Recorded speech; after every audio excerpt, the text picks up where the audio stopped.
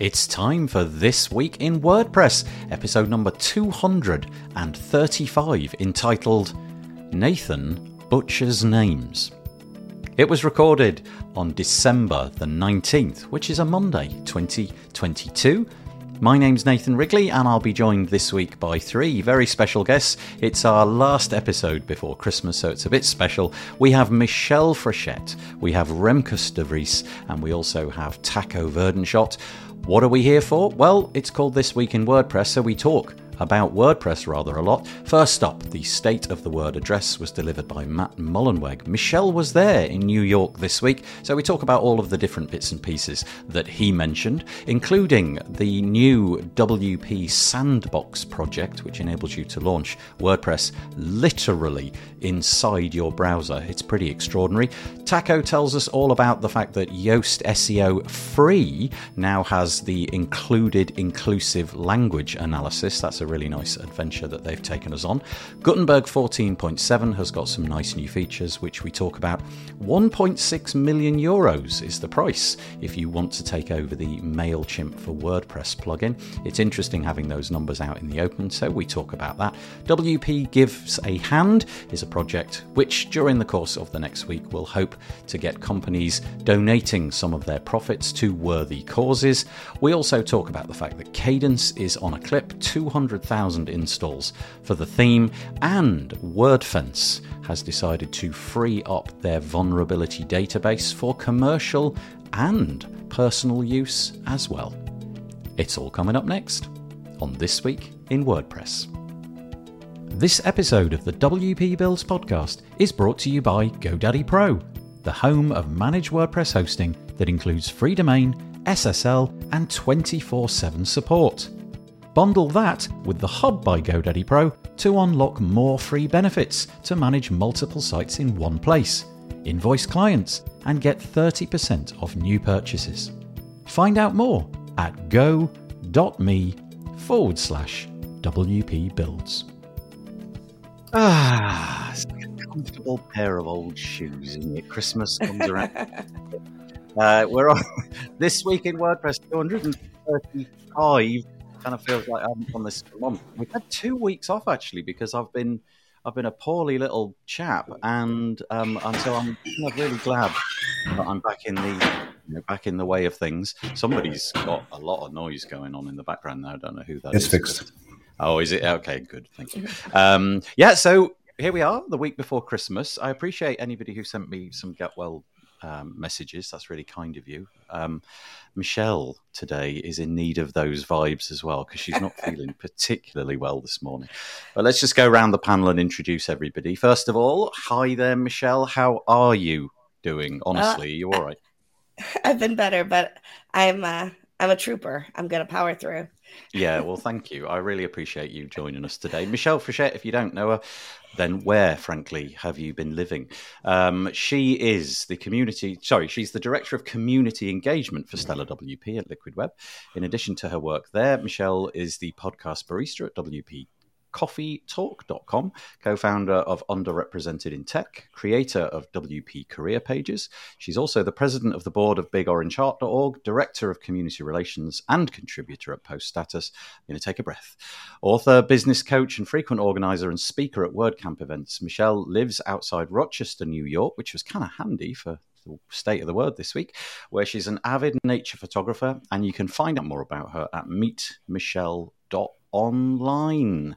You went there this week, right? You actually attended in person. I did, yeah. Was it an invite thing, or could you invite yourself if you like? I got invited. Mm-hmm. Yep. I was one of the people that was invited.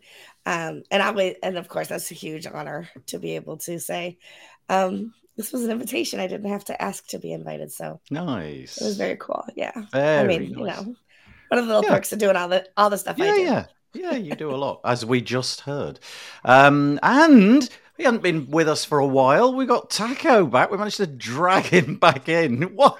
Yes. Taco was a regular for absolutely ages, and then he had to step away because, like, your calendars got all muddled up, didn't they? Your Monday, which was free, became a Monday, which was busy, or something. Was that right? Yeah, that was a management team meeting that was deemed more important than This Week in WordPress. I'm not sure why. I am How not dare happy they? about that. Yeah, exactly. Shocking. Tot. Anyway, very nice to have you back on this final show just before the holiday season starts. Taco is the head of relations. This is great, this bio, by the way. Taco is the head of relations at Yoast, an irregular contributor to WordPress as GTE for Dutch and deputy on the WP community team. He lives in... I'm not even going to try. I'm going to say Winchen. Close. Yeah, how? Weekend. Yeah, that's what I was going to say. He lives in Weeken in the Netherlands, which is very close to Joost H. Clue. Taco is still pretty active on Twitter, and he's only just started tooting a bit. Yeah, good for you. I've seen you lurking. And this is the bit. This morning, Taco learned that there's a save button at the bottom of the show notes page, which is required if you want to store your input. I did my input twice, so I'm that dedicated. That's not too bad. And you know what, Remkus? I for some reason I've got my section for you blank. I'm so sorry. I don't refresh, kind sir. Oh, there you go. You've done it properly. There we go. Perfect. Right, let's read out Remkus's excellent. I know Remkus has got a lot in the pipeline at the moment. Remkus de Vries, how are you doing, mate? It's all right. Let's finish this year. And we had a chat. We had a chat before, so I know what you're going through. Yeah, WordPress veteran and WordPress veteran and WordPress and WooCommerce performance specialist at Truer Than North. Remkus is also a contributor to the WordPress project, predominantly by organising WordCamps such as WordCamp Europe and WordCamp Netherlands, which he co-founded both of. He's based in the Netherlands, and Remkus publishes a WordPress-related newsletter each week, which you should totally check out. And you've got the coolest URL, remk.us. So basically, it's his name. But instead of the it's remk.us. Yeah, that's pretty cool. Not many people can get their actual name like that. I tried to get remkus.com, but they want like 10,000 for it. So I'm like, No, this is better. I like this more. Yeah, tell us, Remkus, before we start, because I know that you've been sort of jiggling your endeavors around a little bit recently. What's the thing which is happening to you at the minute? What are you putting your energies into? I think two things primarily. So there's this geezer from the United Kingdom who has recommended I start doing a podcast as well. What a fool. I know. But I have recorded the first two, and I have a couple of follow-up already in the calendar. And secondly, I'm working on my courses, which is a totally new thing for me. Not necessarily doing courses, but the way I'll do this course is new for me in terms of everything I'll do from scratch. So that's mostly where my attention goes if I'm not doing my regular work. Nice. During the course of this week, I've been editing a podcast episode I did with a chap called Chris Badgett. I don't know if you know Chris. Chris is behind Lifter LMS, but man alive, there's so much in the making of a course. I've never done any of that. I've never endeavored to do any of that. I've only participated in, going through other people's courses. And he just started listing out all the things. I was like, yep, okay, yeah, there's that, and then there's that, and then there's that. If you look at it from a simple perspective, it's just a bunch of lessons, which is about the information you're learning, right? Yeah. But you'd be wrong, because I've had conversations with various people who've helped me out tremendously, who are doing nothing other than these types of things. And every single conversation I go like, oh, okay, yeah, oh, yeah. Right, okay, I need to do that too. And I need to remember that. And I had just every single conversation has been an eye-opening in terms of the little things that go along with it. Right. Yeah, there is a lot more to it than meets the eye. That was what I discovered. Well, anyway, the best of luck with those new endeavors. I hope it. Yeah, of course. We got a few comments coming in. By the way, if you do wish to make a comment, I'd love that. That's really nice. But there are a few little caveats, especially if you're on Facebook, and this is basically the caveat. If you want us to see your name and your avatar, you have to go to chat.restream.io/FB. It should have been in the the thread right at the top if you're over there. That will allow us to see who you are and so on. If you want to remain anonymous, that's fine. Some people just get over that by writing their first name as the first word of their comment. So entirely up to you. And if you fancy sharing it, just pop your keyboard down for a moment and go to whatever social platform you like. And mainly we're over on wpbuilds.com/live. And it would be nice if anybody wants to join us for that. That would be lovely. And there's a few comments here. Firstly, from Devinder. Hello, Devinder. Thank you for running your awards, Devinder. That was great. There was a whole bunch of people won gold, silver, and bronze this year in all sorts of different WordPress categories. The last bit of WordPress goodness in 2022. Oh, thank you, Devinder. That's really nice. And hello, Amy. Hope you're feeling better now, Nathan and Michelle. Take it easy. Yes. Thank you. Yeah, I had a brush with a surgeon and then a brush with COVID. And let's just say it was curious. I have missed, says Devinder, the save button. Yeah, thank it's not you, just Devinder. Full disclosure, And here we I've are. missed it twice. So Yeah. Here we are with the regular forecast, the weather forecast, which we get each week from Peter Ingersoll. I love this. Good morning from Connecticut, US, where it's currently 0 degrees, 32 degrees Fahrenheit, under mostly cloudy skies. Okay, here's a weather update for you. Yesterday, about 8 hours ago, if you looked out my window, there was about 6 inches of snow. There was snow everywhere. The temperature has fluctuated by 15 degrees. So it went from -5, actually 17 degrees. It went from -5 last night in centigrade to +12 in centigrade. Wow. And I woke up this morning. I was out at about 11 last night, trudging through the snow. Woke up this morning. Every particle of it is gone. It is the weirdest thing to see snow disappear in the same way that it appears. You know, you wake up and it's like it's gone from green to white. I've never in my life gone from white to green in the space of 6 hours, and there's not any snow. Huh. Happens all the time in New York. Really? I've never, because it's always like this slow, slushy transformation where, you know, you go through like 3 or 4 days of this horrible... I wasn't referencing the snow. Oh, what were you referencing? I daren't ask. I'm not sure. You should ask Nathan. No, I'm not sure. The mind boggles. And we're being joined by somebody all the way, James Giroux, all the way from Mexico. Nice to see everybody. Thank you.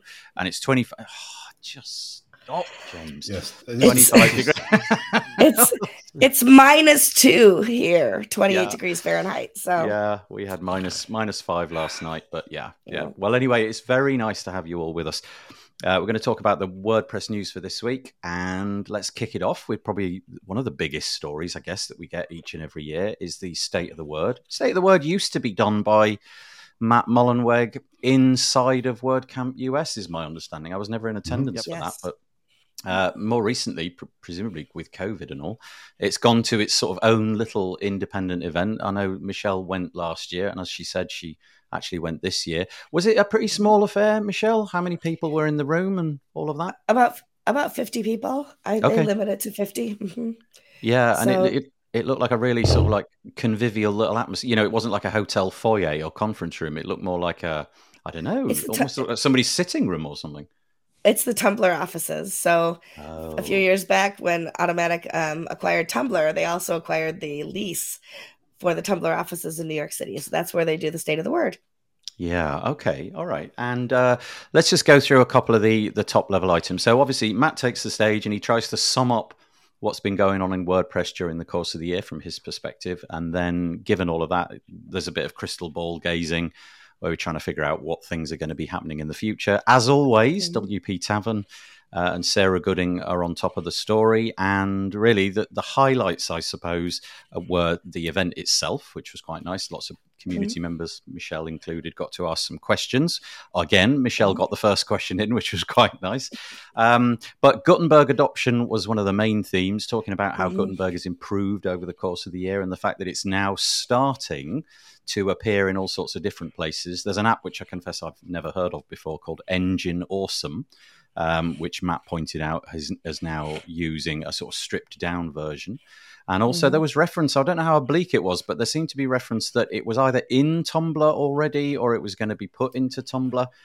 Anyway, so there was that, all the stuff about Gutenberg, and then moved on to the community side of things. And if you stare back over the last 3 or 4 years, the community really sort of tanked in some ways. You know, the events and the meetups kind of got stifled. Nobody really was able to do any of those, but it looks like there's been a real bounce back. So just in terms of the contributing to the project itself, 1,399, which is gallingly close to 1,400, contributed, of which 652 were contributing for the first time. There was also much more in terms of events. I can't remember the numbers now, but we went from one WordCamp last year to, I think it was 21 or something in the course of last year. So that's all bounced back. And we got onto this subject. If you look at those numbers for contributors in the graphic, I mean, what stands out is that we had almost half of the contributors last year was new. Yeah. And only a few contributed to more than one release or to all releases. So aren't we doing something wrong if that percentage new time contributors is so high compared to the overall number of contributors? You're going to have to run that by me again, because I think I missed the thrust of what you were saying. You were saying that although it's an encouraging figure because it's nice to have new blood, are you saying it's discouraging because it's really a very large proportion of new? In other words, where have the other people, the old people gone, if you like? Yes, and we're seeing this every single time. Yeah, I was going to say, if I remember correctly, it's roughly the same thing every single time. So where do all these people disappear off to then, I guess, is the answer. You want the answer to that question, trying to figure out why aren't we able to keep these people in our community, and why aren't we able to keep them contributing to WordPress? What's scaring them away? Yeah, and it's interesting that's never mentioned in that way, is it? There's always this great big focus on look how many new people. In other words, that is a nice metric to have. But really, what you want to see is this number, this 1,300, sort of being 1,700 this year, 2,100 the following year, and basically it just keeps growing as I get it. Yeah, that is interesting. Ideally, but if we're being honest, it's still a weird metric to track anyway, because what is a contribution? That can be just somebody popping in the comments saying, hey, how about we fix it this way? Or how about we do that? And it can be someone who actually wrote a piece of code, tested it, refactored it, tested it again. You know, this can either be a 10-minute input or a couple hours of input. There's no way of measuring that. But also... Go on, Michelle. Amy brings up a really good point that it doesn't indicate sponsored versus unsponsored, and unsponsored people have a more of a burden on their time, right? Because they're usually working full time. And then also it doesn't talk about the fact that we do have, just like you can only be a lead organizer for a WordCamp twice. There's a reason for that. It's because you burn out after a while. So maybe after 1 or 2 times, people take a break and come back in later. So we don't know what that time series data looks like. So I think that it's not necessarily that those people drop off and never come back. It's more likely that they take a break and come back again later. Possibly. And the only thing that still irks me every single time we talk about contributions is we don't include translations. Which, as Taco and I know, can eat up a huge chunk of your time. Interesting. Yeah, that is a good point. Well spotted there, Taco. I confess I hadn't really seen it that way. I was sort of swept along by the, isn't it good that there's loads of new people? I hadn't really thought about it from that point of view. If you've got an answer to that question, answers on a postcard to Taco at Yoast HQ, where he'll gladly sift through, I'm sure. Absolutely. No, don't do that. Don't actually, anybody. Please don't do that. He's got enough work on his hands. Let me put this back on the screen. So we've got some other things that were mentioned, which are new tools coming to the community. We're going to have, I think this is quite an interesting one. And certainly from Taco's point of view, I'd be interested to know what he thinks about this.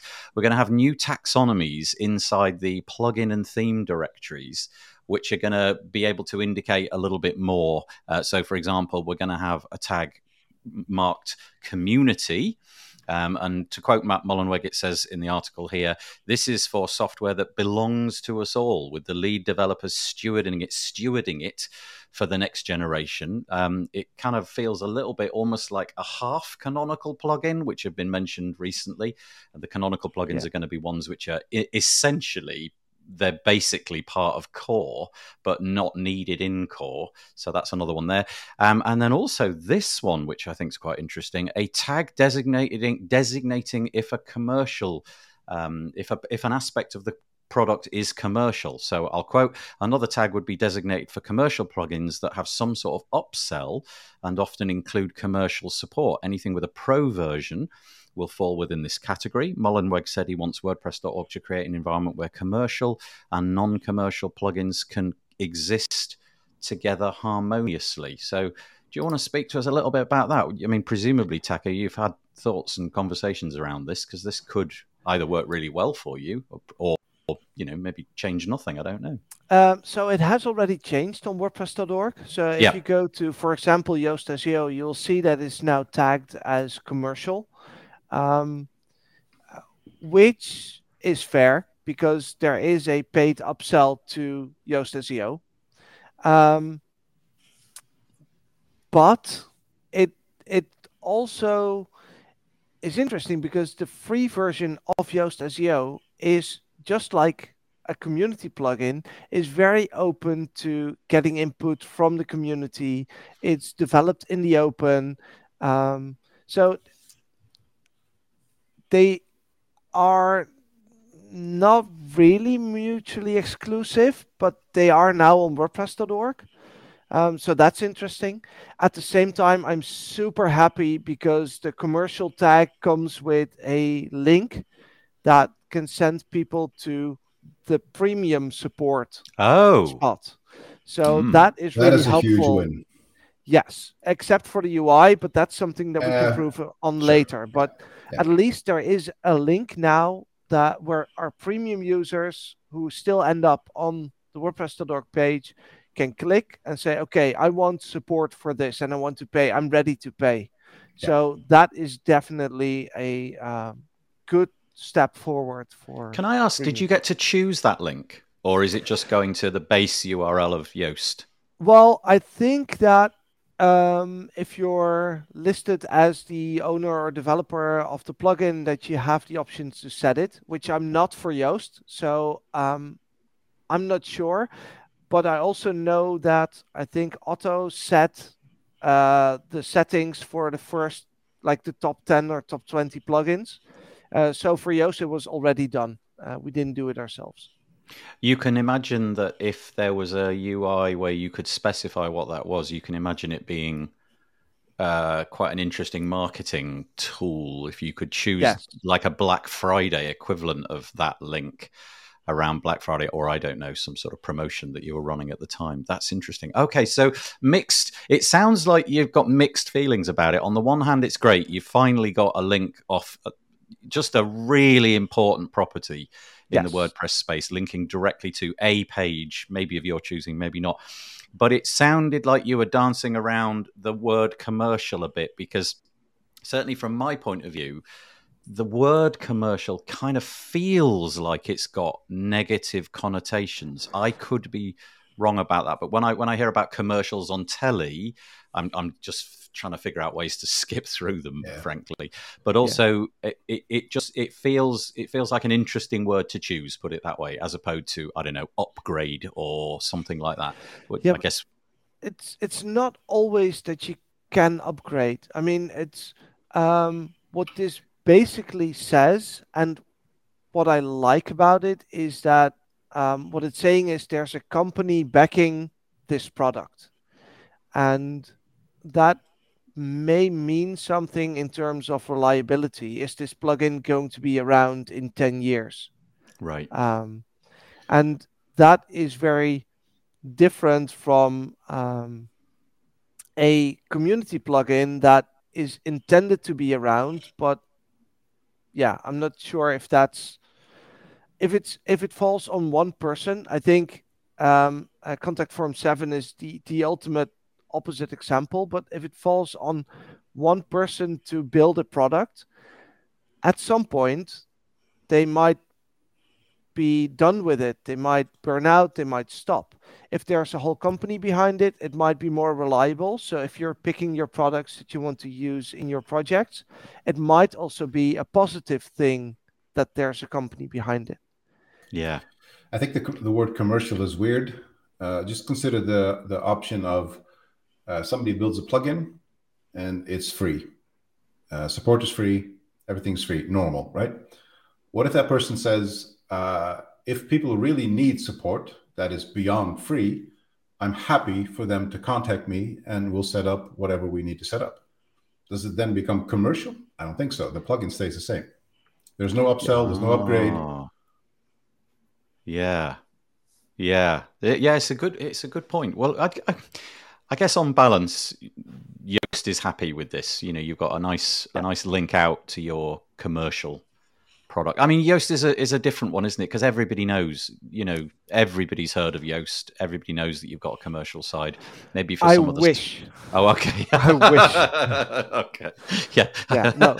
Everybody here knows. Yeah. No, that's definitely a problem. The discoverability of having a premium upsell, and in that regard, this is really helpful. Yeah. Okay. There's quite a few comments that have come in about this, and maybe some of them have now lost the focus because we've moved on a little bit. But James saying, this is in response to Michelle. That's what I was thinking, Michelle. People might be contributing to release and then make a break before coming back or getting involved in another aspect of the project.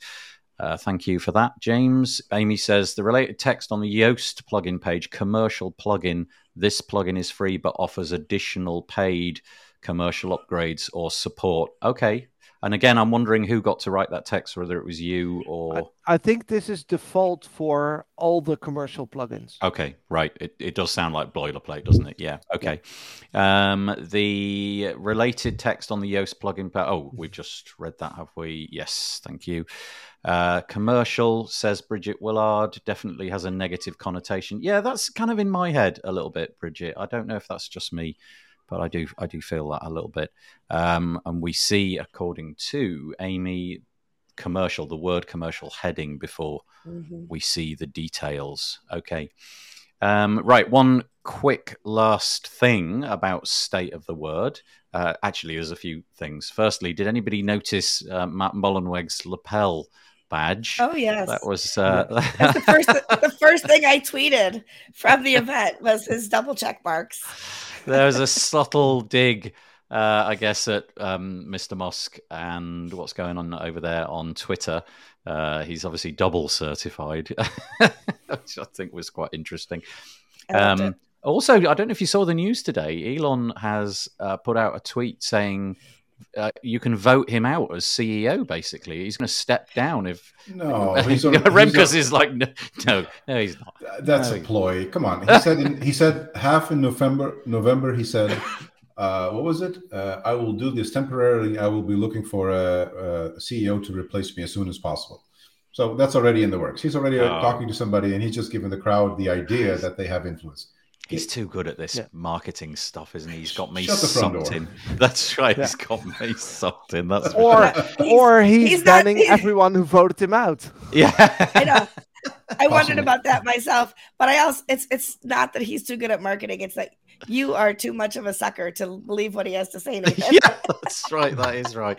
Yeah, actually, do you know what? It was because it was carried on the BBC. The BBC put that story out. Yeah, but they're 24 hours late anyway with everything they report on. So anyway, and Twitter's happening so fast, so you need to be on. In other news, let's get back to the state of the word quickly. There's one final thing at the bottom. A truly remarkable thing was, well, unveiled is the wrong word, but brought to people's attention. And it's this WP WordPress sandbox project, which is really remarkable. And I genuinely don't know how this technology is even achieved. It just literally seems like magic. So Matt demoed it. Thinking back, I can't remember how the demo went, but essentially, if you go to developer.wordpress.org/playground, and that's what's showing on the screen right now, and I'll just click refresh. It throws up an install of WordPress you kind of feel to yourself, well, I've seen this before. This is the sort of thing that InstaWP does and TasteWP and all of that. Well, no, that's not the case, because this is all running inside your browser. And I genuinely haven't a clue what the tech stack is that's going on in there. But there's a database, there's PHP, and it's all happened in the blink of an eye. And this is a fully functional WordPress website which only exists inside of my browser. It's not fully functional because it doesn't use MySQL. It uses SQLite. Okay, SQLite has quite a few limitations. So if you want to run a plugin that has its own MySQL implementation or custom database tables, whatever, it won't work here. At least not in its current form. Remkus, obviously you've looked at this a little bit. Certainly, I think probably more than I have. Can you see what the purpose of this is in the documentation for for Matt's talk?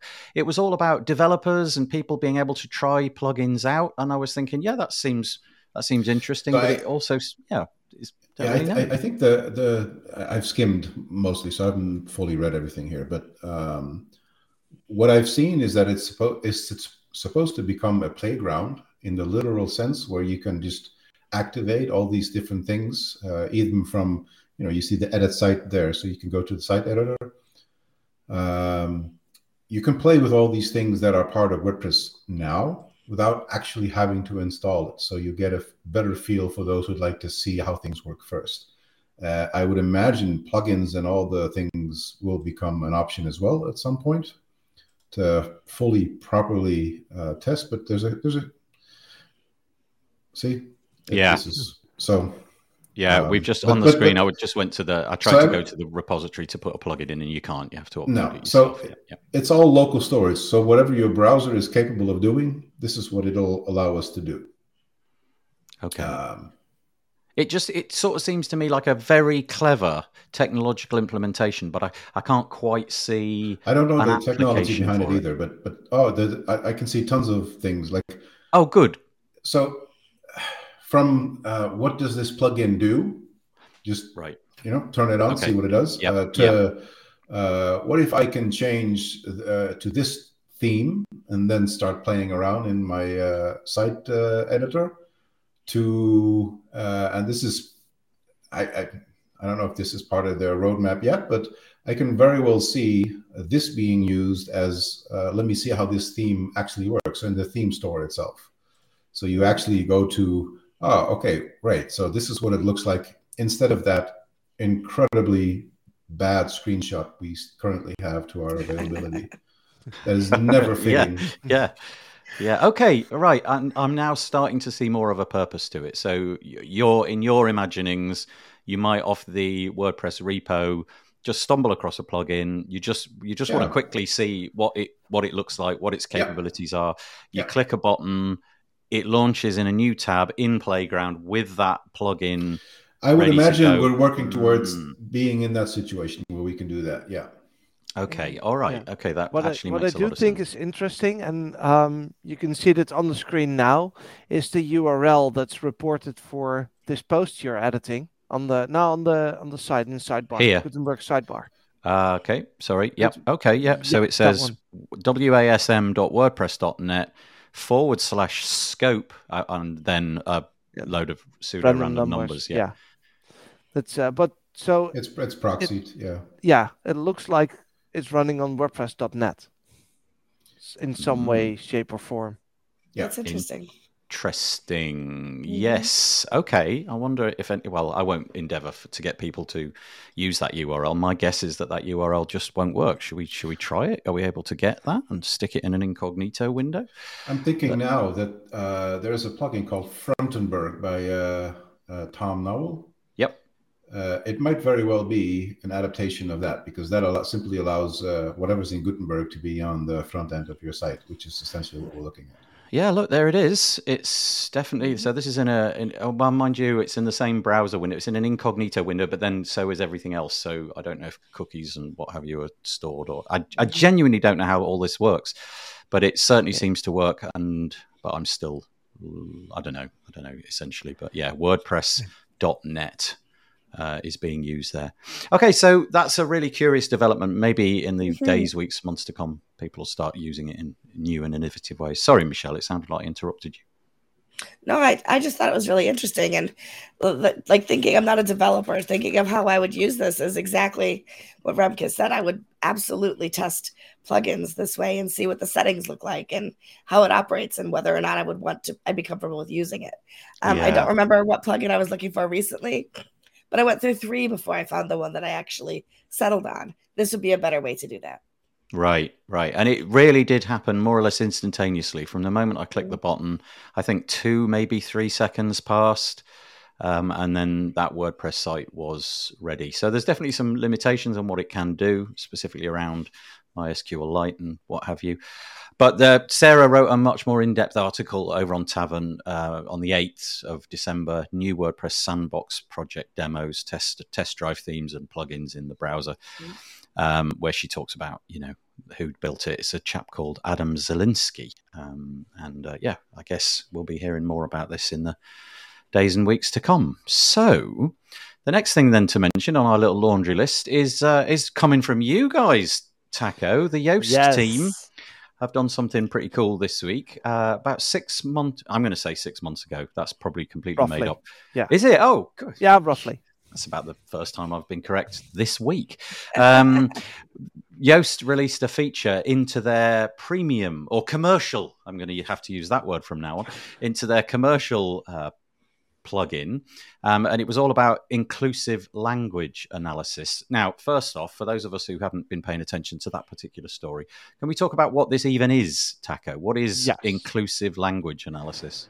Yeah. So what Yoast SEO has been doing for a very long time is help you write for SEO using a green traffic light, orange and red to see this is what I'm doing right. This is what you can improve.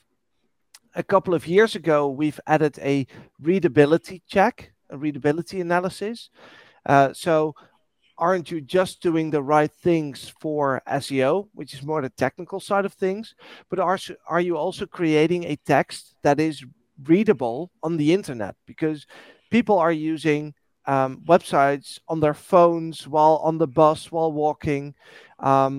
So that's when we added the readability analysis. And now there's a third analysis. And as you said, it has been in premium for a while, and it now came to free. And that is, are you, we're hoping not on purpose, but are you offending people who are reading your content? Are you using the language that is inclusive to as many people as possible? And the example that you're showing on screen is, for example, a warning when you're using men and women in a text, because are you sure that you're talking about a group that is exclusively men and women? Because there's more variations than just the binary men and women. So the plugin recognizes that potentially non-inclusive phrases and explains why it might be problematic and gives you alternatives so that you can write a more inclusive text and you don't accidentally alienate people who might otherwise buy your products, engage with your content, visit your website. So this little, the screenshot that we're showing at the moment is showing an orange dot, amber dot. Is that indicative? Is it the same traffic light system? Green for go, if you like, and here's a potential problem. It's slightly different because green means we haven't found anything. Okay, right. And it doesn't say you're all good, because inclusive language is evolving really fast. So we're never going to promise you this is all perfect. The thing is, green means we didn't flag anything that might potentially be problematic. Got it. The orange traffic light is showing in certain circumstances this can be problematic. So verify whether that's the case with this use of that specific phrase. Because if you're talking about a group of friends and you know that they're all men and women, then obviously this is not problematic because you know that you're correct. But if you're targeting a general audience, then it might be much broader and you're not entirely sure. So this is where you really have to do the work yourself to see, hey, is this indeed problematic? And then there's the red traffic light where you go like, okay, we are 100% sure to know that this is absolutely not inclusive. So yeah, that's the way it works. Okay, that's the way it works. But then the story here this week is that you've decided to roll it into free, right? So this is now available to everybody. Why did you do that? Because it matters. We've always said that Yoast SEO is for everyone. We do SEO for everyone, and we basically had this in premium, and people were asking us, but we're a charity. It's very important for us to use the right language, but we can't afford premium. We really feel that we should be using this feature, but we don't have the funds for it. And this is something that is going to make the web a better place for everyone. And that is why we decided it should be in our free product, because it is helping our goal of SEO for everyone and making the web better for everyone. A couple of nice comments in relation to that. Lana, hello Lana. She says, amazing feature. I was struggling with guys in my emails and content, and having Yoast feature during article writing is awesome. That's interesting. Yeah, okay. That's awesome to hear. Yeah, and then another one, good citizen move by Yoast. Bravo, says Amy. So that's kind of nice. Can I ask a couple of quick follow-up questions? Sure. Firstly, some people are going to say, I don't want to go near this. And my understanding is it is off by default, right? You have to go and enable it before any of this happens. Is that correct? So that was indeed the case in premium. And it still is in free, but I can only hope that as many people as possible are going to activate it. Yeah. And the second one is, well, I've got two further questions. First one is, does it take on board? Well, obviously English. We've seen that. Yes. Does it go through the same heuristics and checks with a whole bunch of different languages as well? Not yet. Okay. So it's English for now, but obviously, like the readability analysis, which we've expanded to over 27 languages, we really want to do the same. But you need native speakers and educated native speakers to get this right, because it's such a sensitive topic. Yeah. Okay. Thank you. And finally, my understanding with Yoast is that all of the analysis is happening in my own WordPress website, right? This isn't phoning home and doing some kind of AI check on a big, large computer in the cloud somewhere, right? Nope. This is all done in browser. On your own site. So we don't like having your data because that means we're responsible. So nope, it's all on your own site, happening in browser.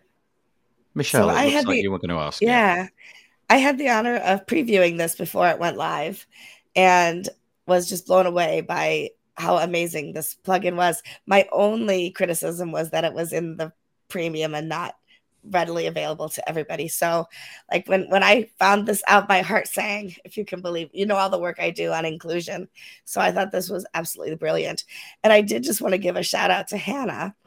Hannah's one of the developers on this project, and we had her on the Underrepresented in Tech podcast. She's brilliant. I know there's more people that were involved than just Hannah, but I can speak for that conversation and how much I appreciate all that has gone into this project. Very nice. That's a lot of work by the entire Lingo team. Yeah, definitely. Remkus, anything to add on this, or shall we move on? I would only be re-echoing what has already been said. So okay, Yep. Okay, we'll move on. Yeah, nice. So you can check that out just in case you're interested. It's over on the Yoast website, and the article, I should probably just pop it back on the screen, makes it a lot easier to understand. It's called New in Yoast SEO Free, the Inclusive Language Analysis. Okay, so go and check that out. Right. Back over on the Tavern, just a couple of things that have come up in Gutenberg 14.7, which a couple of them I think are actually really nice. The first one is that you are going to get different colors in the Gutenberg editor depending on the kind of template parts block that you're using, whether it's a reusable block and so on. If you're familiar with page builders, the one that I'm most familiar with is Beaver Builder. And in Beaver Builder, typically, if you're interacting with something, everything's blue. It's this sort of pale blue.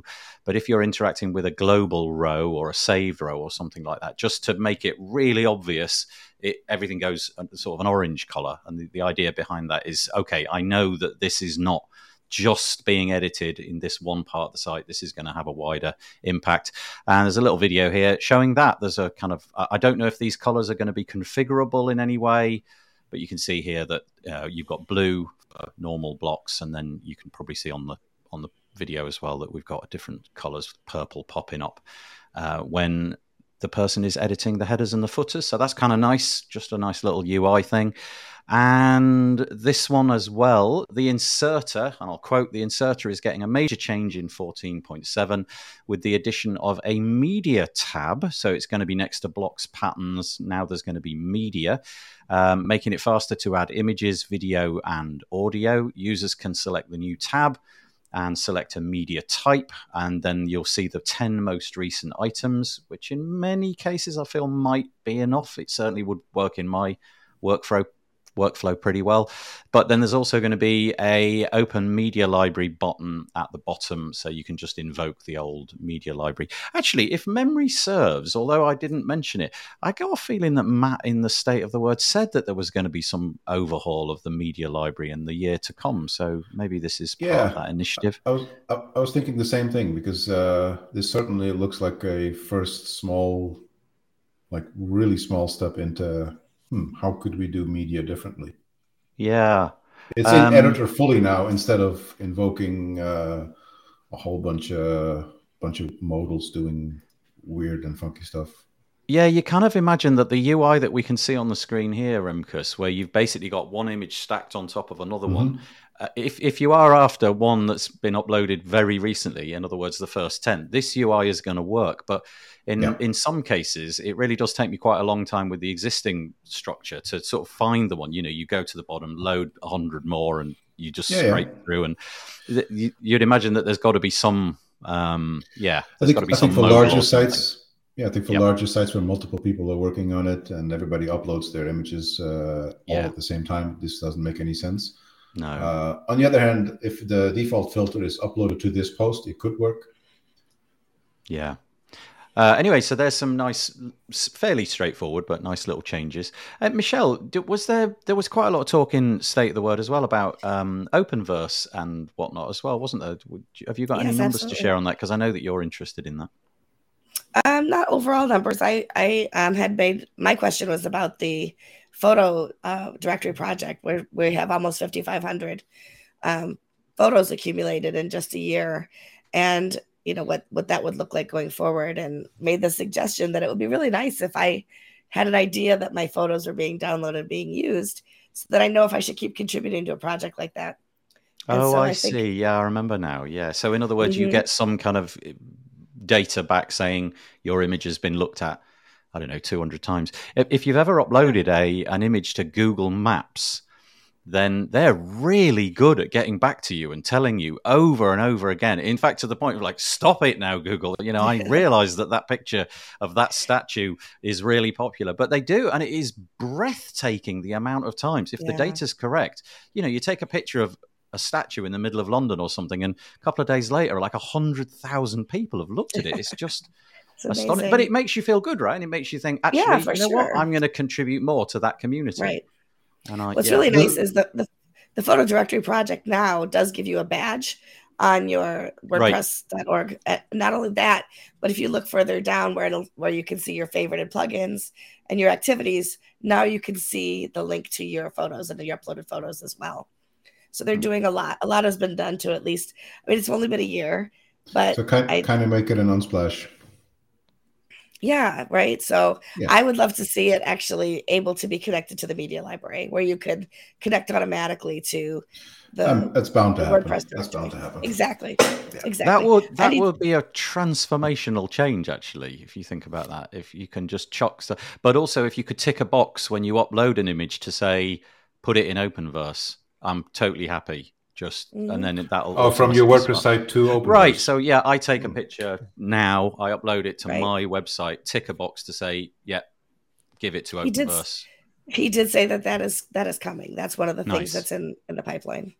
Well, as soon as that checkbox appears, you can imagine that it will go from 5,500 to, a bunch more. Million. Yeah, it's like overnight. The difficulty is that there's only a handful of us that are on the photo team. And I know for me alone, I don't know how many of us there are, maybe 10 of us, I have discovered at least 15 pilfered photos that have been uploaded. So things where I find them in iStock and stock images elsewhere. And then I have to say, sorry, but no. And, at this point, we're not banning people from uploading photos, but we're keeping a close eye on that. Yeah, absolutely. How do you do that check, Michelle? Is it like that? That sounds like a fairly manual process. Are you literally looking at the picture? It's entirely manual. Yes, I have to. I download it to my computer and then upload it to Tonight and see if there's And this is not to say that there aren't amazing photographers in WordPress, because there are.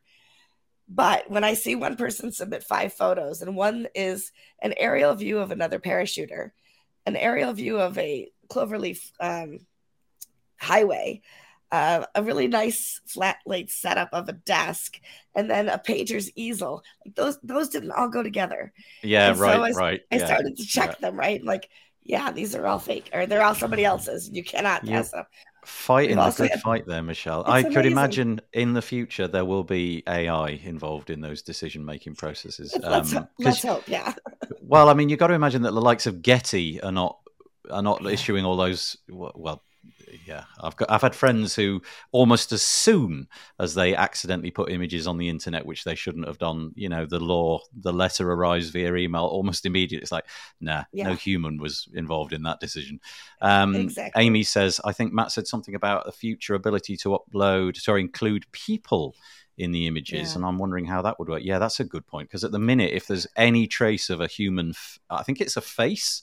Maybe if it's a recognizable face, if you can, if I look at it and it's not so far distant where it's just kind of like featureless, then we say no. If there's a license plate, if there's an address, we take things like that off of, so that it's not personally identifiable information. Yeah, I can imagine that would be a whole viper's nest to get into, because obviously then you've got that should be automated ASAP.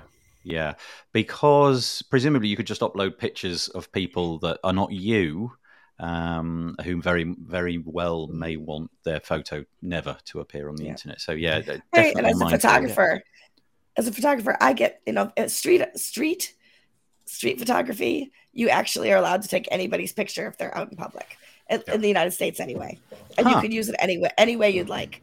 But if you're taking pictures in private, then you have to have an artist or a model release in order to use them publicly. I don't know what the situation would be in Europe more broadly. I feel it would be different than that, but I could be completely wrong. But it feels like the Europeans and the North Americans tend to have different opinions about those. Well, I think from the top of my head, and I'm not an expert on this because I'm not a photographer, but it's very similar. Whereas in public domain, as long as it's not a close-up of someone, you're pretty much good to go regardless. Yeah. Okay. Whether you shoot is a different story. Yeah, that's right. So anyway, we got into all that because we were talking about the changes in Gutenberg 14.7, of which the ability to add media is going to be directly in the UI, which is really nice. We'll just have to see how that implementation goes. Right, from one story to another. Honestly, I don't know what to make of this story. I think it's interesting and curious in equal measure.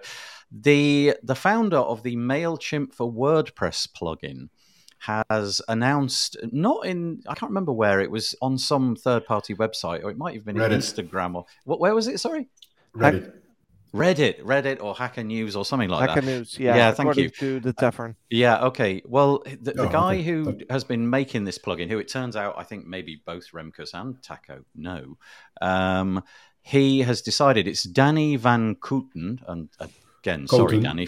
I knew I'd have butchered it. Okay, Danny Van, and Remkus, say it again, sorry. Kooten, just okay. In your head, when we do the double ones, you just make that an H for the second one, and you're almost there.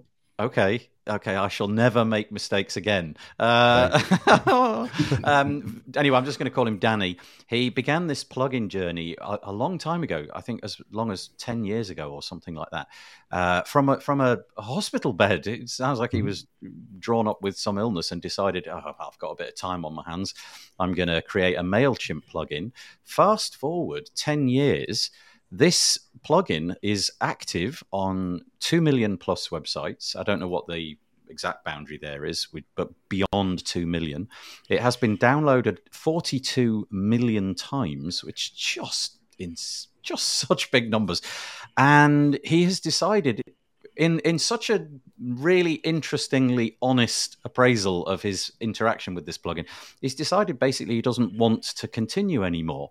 And he's offering it up for sale for the princely sum of 1.6 million euros. Now, there's a whole ecosystem of other sort of like bolt-on plugins, which means that as of this week, at least, the plugin is making $36,000 per month. You can subtract from that a couple of $1,000 that the developers, he hires in some third-party developers to help him with the project. So it's clearing well over 30,000 a month, and he wants to get rid of it, basically because he said, I'm not really interested in this project anymore. Somebody else can take it over. There was quite a few comments down at the bottom sort of saying, why would anybody, 30 grand a month, and you've decided to get rid of it? And then the developer, Danny himself, pops in to the comments just to lay it all to bed and said, look, I'm just not motivated, basically. To quote, thank you, I am mostly selling because of a lack of motivation. The time I currently spend on this is the bare minimum to keep it running. I did a quick back of the envelope calculation, and I figured that if everything just carried on the way it was, I think you'd be turning a profit in under 5 years. Can't really remember, but there's probably a whole bunch of growth there.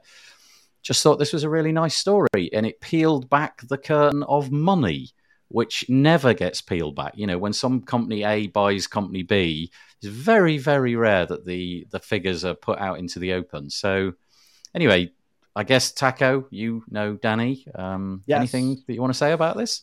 Yeah, so I know Danny very well because he was an intern at Yoast in 2014. So when he already had this plugin. Which was then the reason that he didn't join Yoast as a developer, because he already had a good source of income.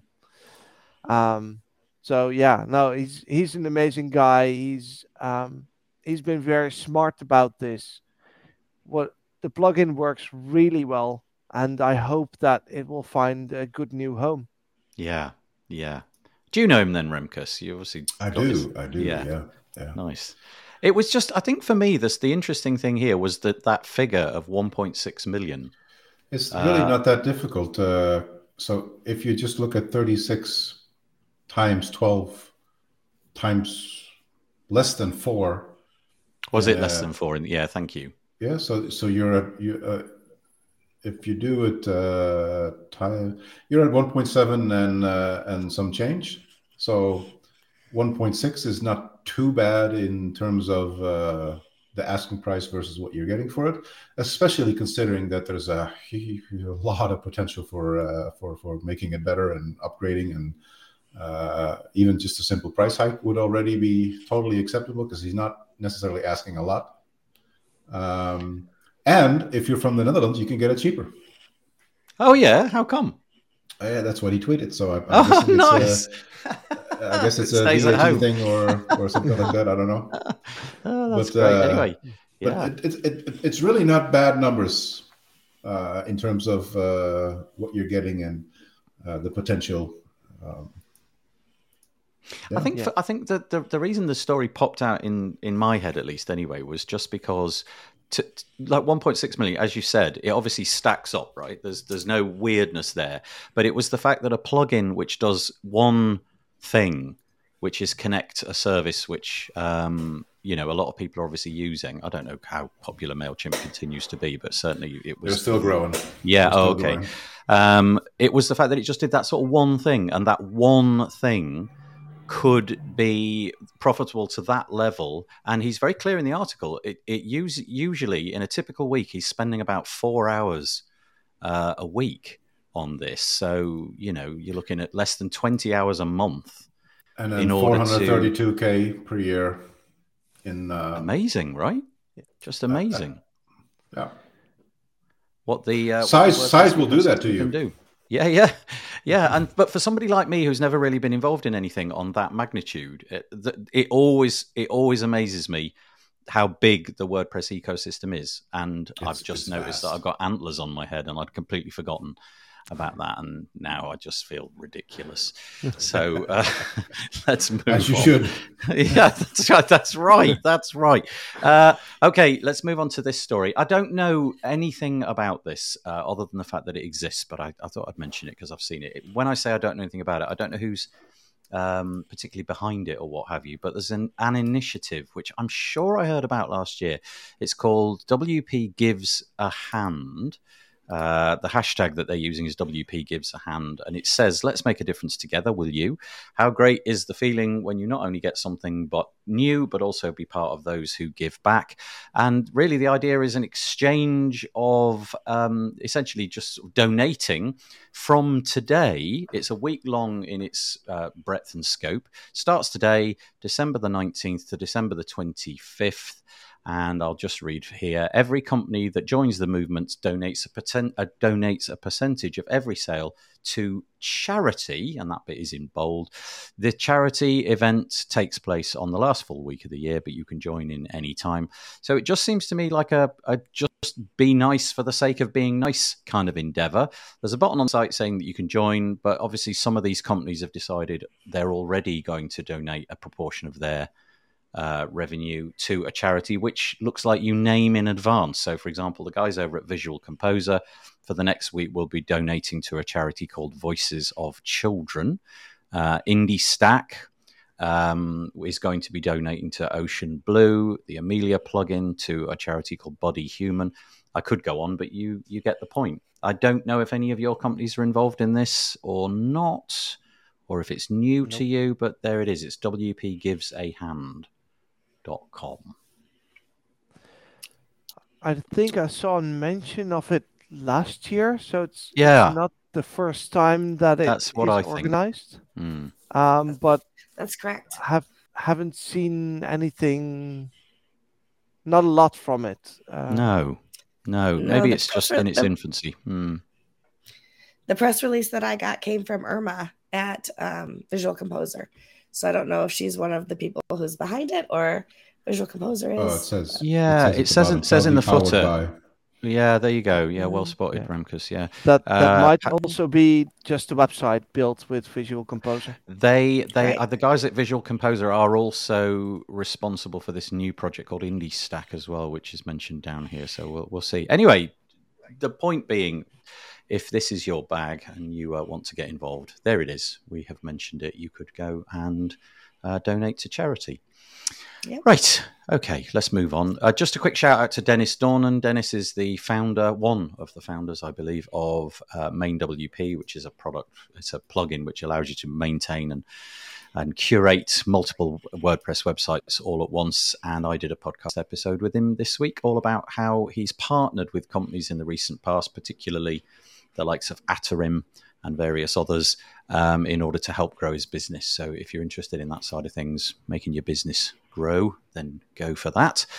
I'd also like to mention that Cadence, the theme, celebrated 200,000 active installs during the course of this week. There's a whole load more data in here about the different things that have happened during the course of the year, but that's pretty impressive, Michelle.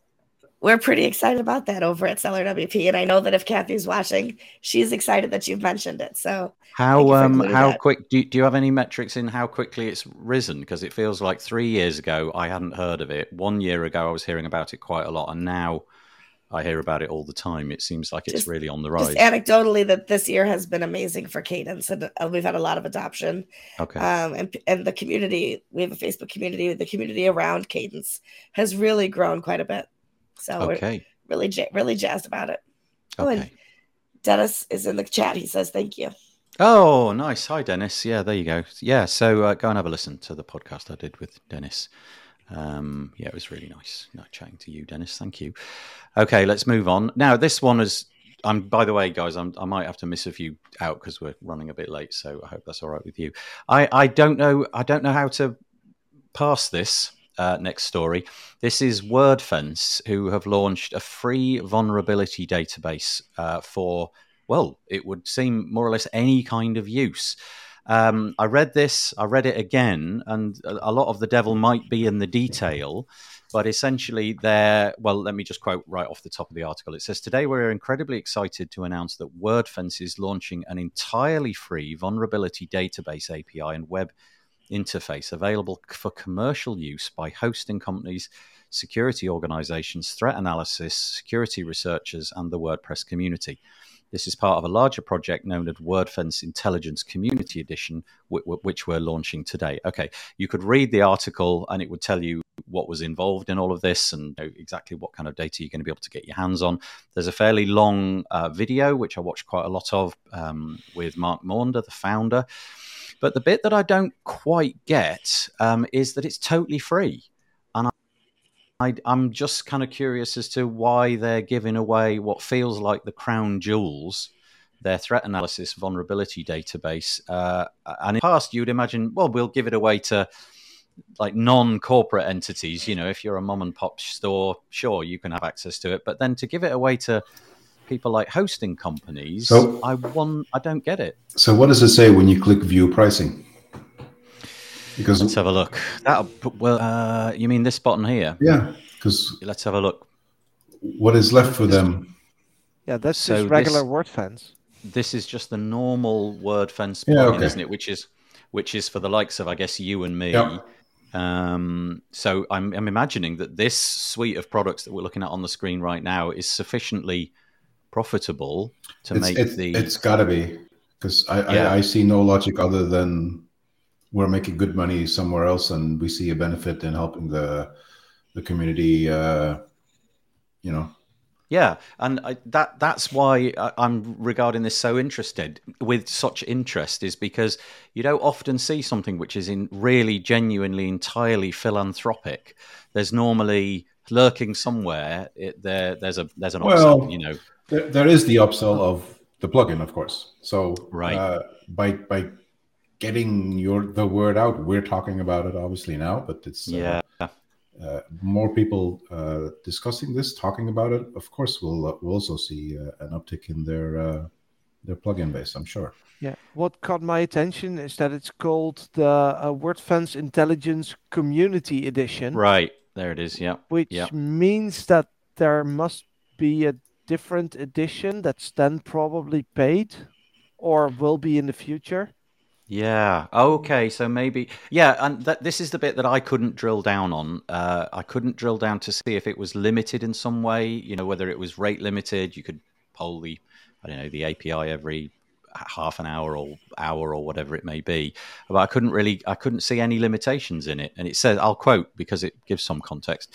WordFence Intelligence Community Edition is a set of data available free for the community to use, and it includes enterprise quality vulnerability database, an API that provides full up-to-date download in JSON format, completely free with no registration required. We're investing heavily in this database by growing the team, maintaining and curating the existing data, and adding new vulnerabilities as soon as they're discovered. What I always am amazed by, and Google kind of represents this perfectly for me, is how just data about customers can often be enough to be very profitable. I never it never ceases to amaze me the amount of money Google can make just by having data about what people are doing. You know, they're not selling a product itself. It's just that to some extent, I am the product. And I just wonder if there's an element of this, you know, they'll be able to see who's doing what. You kind of have to assume it. Yeah. Yeah. Anyway, I haven't looked into how they do the things they do, but I kind of have to assume that that's some part of it somewhere. Yeah. Okay. Anyway, there you go. Nice story. Anything to add to that, anybody, or shall I move on? Just reiterating that it's awesome that they're doing this. Yeah. That's right. I agree. Yeah. Okay. Right. Let me see what we've got. Taco mentioned this one. I confess I've missed this one, Taco.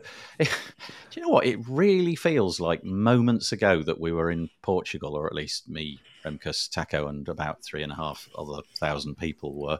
It feels like just the other day.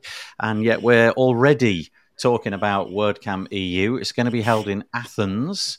The dates here, 9th to the 10th of June. I don't know when Contrib Day is going to be, if it's going to be at the beginning 8th. Or at the end. Is it on the 8th? So it's on the day before. Thank you. Yeah. And it looks like it's been divided up into day one. This is nice. I like this. Day one is going to be WordPress Now.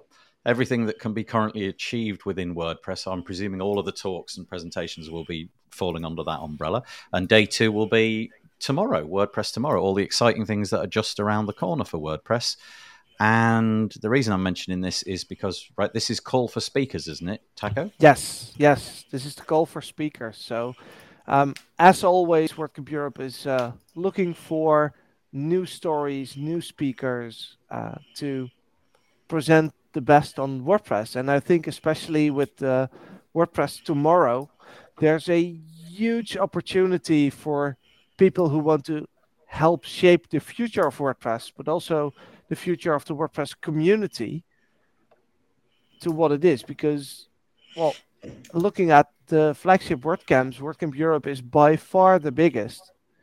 So I'd love to have people on stage that are part of a typically underrepresented group talking about the future and how we can see the future from here. So the topic areas that they're looking to get covered are under the umbrellas of development, and there's a whole list of things that they want to be covered: business, community and people, design, and then they're open to some other suggestions as well. And looks like they're after talks of about 45 minutes in total. They're after some hands-on workshops as well, and so on. So yeah, essentially, if you've got your head in the game of speaking at things like this, then now is the time to apply. You go to europe.wordcamp.org/2023 and follow the links from there to the call for speakers page. So yes, that's kind of nice.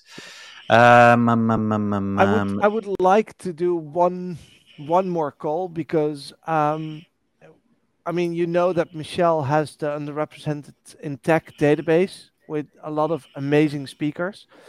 And I hope that, well, all of them are going to apply for WordCamp Europe. And at Yoast, we have this fund. It's called the Yoast Diversity Fund, where we take away financial hurdles for people from typically underrepresented groups in tech who are speaking at conferences but might have trouble getting their travel or their stay financed. So if you are from an underrepresented group in tech and you see that you might have a problem funding your trip to WordCamp Europe if you're selected as a speaker, please do reach out to the Diversity Fund because we'd love to help you overcome that financial obstacle. How often do you do that? So is that like a one-time thing a year, or do you offer like 2 or 3 of those each year? So we pledge 25 grand a year towards that fund, and obviously during the COVID years it was a bit harder to spend it all, but the goal for next year is to spend every single dime of it. And do you need to be in possession of a receipt saying I have been accepted as a speaker, or can you apply for both things in tandem? So before we will transfer funds, you have to be accepted as a speaker. Yeah. But if you're not sure whether you'll be accepted to the fund, please do reach out before, because we're happy to have that conversation. That's really interesting, because in a way you'd think that quite a lot of people might just be put off even applying to be a speaker on the strength that they know that they won't be able to afford the transit and the hotels and what have you. So if there's something in the back of their mind thinking, okay, there's a chance that I could win the Yoast fund as well as win the opportunity to speak at WordCamp. Yeah, if you can do both of those at the same time, that might drag some people over the line. That's great. And winning makes it feel like it's a competition between people, but if there's 6-7 people who need our support to be able to speak at WordCamp Europe, not a problem. Yeah. It's wonderful. Yeah, it is. I love what you're doing. Oh, that's nice. Yeah. Right. I've got one more piece here before we go on to the not particularly WordPressy stuff. And this is over on Master WP. This is it Nyasha? I don't know how to pronounce Nyasha's name. Nyasha. I'm sorry, Nyasha.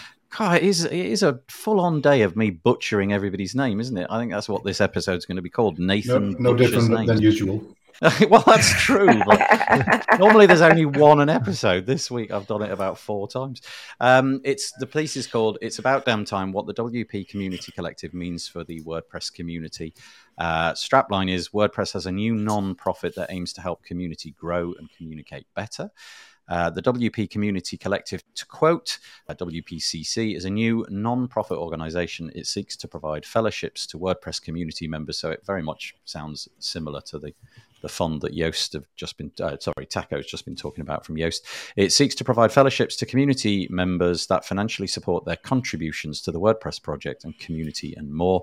The WPCC lists its operating principles as clear and direct communication, transparency in goals and operations, and positive and proactive action. It's been founded by, dare I even try this, given that I'm butchering names, C. Reed, Katie Adams Farrell, and I'm on safe ground here, Courtney Robertson.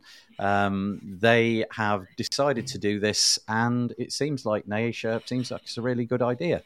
I don't know in terms of what it is that how they're going to be distributing the money, how it is that you're going to apply for the money. But anyway, this is a new initiative, and you can get involved if you like.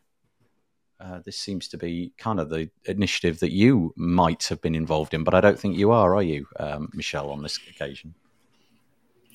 I am not, but I am 100% in support of it. Absolutely. Do you have any insight into what it is that they're going to be giving the money out for? I mean, there's defined principles here. It says the WP Community Collective provides fellowships to financially support their contributions to the WordPress project and community. And then there's 3 others as well. Yeah, I don't have any insight into that, but I'm going to try to get one of those people on the podcast in the new year. So hopefully we'll have somebody on here and sometime in January to talk about this further. Yeah, that would be nice. So WP Community Collective, let me just open up the authentic URL. It is at the URL thewpcommunitycollective.com, where you can find out a little bit more. I have one frivolous thing just before we get into what we're doing for Christmas, that little chestnut, and it is to say, not that one. Where's it gone? This is over on the Guardian website. If you really like, if you're a bit of a nerd, right, and you've got children who you suspect also might be quite nerdy, this is a challenge that GCHQ put out every year, and essentially it's to try and spot spies of the future. So they put out this little puzzle, which is kind of children's level difficulty. Man alive, it's hard. I had a good go at it, and it's like, okay, I've definitely not a spy. It's like a Christmas card challenge, and you can see it. It's on the screen right now. But basically, it's a bunch of logic problems. There is a defined win. There's a defined outcome, but the principle is you get stuck in. You and some of your friends try to crack all these problems. Some of them are about cybersecurity. Some of them are about coding. But, they're at that kind of level where most people can participate and have ideas. I tried it and just started throwing objects because it was actually Really, the top one is like this cube, and it's like the traveling salesman problem, where you've got to figure out the quickest way from getting to point A to point B, given that some roads only go in certain directions, and then those directions flip given certain criteria. But it's really, really good fun, and like I say, if you've got a child who whips through this in a matter of minutes, well, you know, they are going to be the next James Bond, basically. So yeah, download it. It's I'm showing you the Guardian article. And if you manage to finish the whole puzzle, I think it sends you to a what 3 words location, and that location will then give you more details about how you can take this a little bit further. And it's not just a bit of a game either. I think this is a serious endeavor to actually find out amongst the population, certainly in the UK, who can finish this stuff, because I think the bar to finishing it is pretty high. And if you do manage to finish it as an individual or as a little collection of people, I think you are basically showing some extraordinarily talented, neurons firing over there.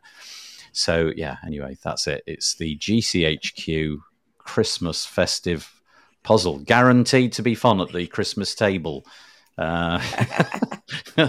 All right, I'm done with the regular stuff. I know Remkus has got to be out of here in a few minutes, so I'm going to start with him. Remkus, have you got anything planned for your Christmas? Are you doing anything nice over the holidays? Do you take time off? Is that even a thing? I do take time off, and I'm just going to focus on stacking as much food on my plate as I can and finishing it. Yay! It's very simple. I'm a simple guy. I don't need much more. Do you do the whole thing? I don't even need the Christmas tree. Do you do the turkey? Is that a thing where you are? No. Oh, is that not? Is that like a Remkus not thing, or is that just like not a Netherlands tradition? As far as I know, it's not a Netherlands tradition. Ah, no. Look, Taco's shaking his. Okay, so what do you do on Christmas? What's the meal look like? What do you typically do? Just fancy food, good food, lots of it. Yeah, just I don't think there's a theme other than food. Just lots. Just the more dome-shaped your plate becomes, the better. Yeah. For a lot of families, it's cremette. Cremette? Yeah. What's cremette? No, gourmette. Butchered another one. What's that? Yeah, like fondue type, but then not with fondue, but like you have your own little barbecue plate in front of you where you put your little slice of meat and your mini paprika and it's sort of a mini grill on the table where you cook your own food. It's for lazy hosts. Oh, but that's good fun. But if you stepped into like a typical house, there's a high probability that people will be doing that meal. Yes. That's interesting. Because in the UK, it's like turkey all the way down. So that tradition can't be really old, because turkeys come from North America. I don't think we eat that much turkey. Yeah, I think turkey is the I was going to say the odd duckling, but that's not accurate either. it's just foul. Yeah. Oh, ka-ching. Yeah. Well, we don't do turkey either, because we had our turkey less than a month ago for our Thanksgiving. So there's no leftovers. No, those are gone. We usually either do a ham, but in my family we do lasagna, which is also very common in this part of the United States.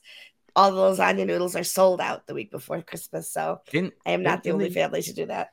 In the UK, it's turkey. Basically, everybody. I mean, really, there's obviously going to be some exceptions, particularly people I think outside of the thing that we use, so the mini grill thing. Yep. Outside of that particular thing, there's no default in what goes on there, because some will do little mini pancake stuff, some will do mini sausages, and it's also the thing that kids are allowed to do themselves as well. So they are cooking their own food and stuff. Yeah. Well, in the UK, there's no standard. There's no standard. Yeah. Here it's basically turkey, and there's all sorts of constraints. So this is really weird, because we have like a national television network, the BBC, and it's watched by a lot of people on Christmas Day. They have to charge the National Grid, which is the power company, because a significant proportion of the people in the UK boil their kettle at exactly the same time as everybody else. And it's when the Queen, now King, when the Queen's speech is finished. So the moment it finishes, like, I don't know, 40 million people get up and click the button on the kettle, and they have to figure out the demand and spread the demand for everybody's use of a kettle. Isn't that weird? So, that is awesome. Brilliant. That's funny. But it takes months of planning, apparently, just for this 1 3-minute little episode where everybody's kettle boiled. Because if that demand was on the system on a regular date, the whole thing would collapse. They can't like per county or whatever, like delay the broadcast. Like, Yeah. This is the king, Remkus. We have. I have We have nothing something. with the concept of- I would love to talk extensively about kingdoms with Remkus because I'm sure that being Frisian, he's very much in love of our kingdom. We're not getting into that. We're not getting into that. We have something similar in the US. It's as soon as the Super Bowl hits halftime, the water level depletes everywhere because everybody runs to the restroom. So that's fascinating. It literally puts a tax on our water system. Wow, that's so cool. It's very interesting. In the UK here, typically also, you have the whole Santa thing and the gifts get given and children run down. And when I was a kid, it was basically all the gifts would be in the front room, and that was a really exciting moment. Mm-hmm. Sadly, my kids have grown up to the point where they that ritual is a distant memory, shall we say. So we have to contrive a lot of that kind of stuff. But I'm really looking forward to it. I know that Remkus has got to run, so we'll knock it on the head fairly quickly. I would just like to say thank you so much. Yeah, thank you so much. Well, Remkus, if you need to drop off, that's fine. Feel free. We can close out without you. Oh, quick wave. Yeah, I was going to say. Let's just the last one of the wave before that. Yay! Thank you very much. Remkus, have a lovely Christmas and New Year, and we'll see you in the New Year. Thanks so much. And Michelle, thank you. All of you as well. Yeah, thank you, Remkus. Michelle, same to you. Have a lovely, lovely holiday, and we'll see you in the New Year. And Taco, same to you. I hope you have a lovely Christmas and New Year. Take it easy. Likewise. And absolutely. I hope to see you more often again in the new year. Tell me more. Actually, should we end the call and then tell me more? So let's do that. I'll see you in a sec. See you soon, guys. See you next. Well, I'll have a good week, 2 weeks, and we'll be back at the beginning of January. Take it easy. Bye-bye.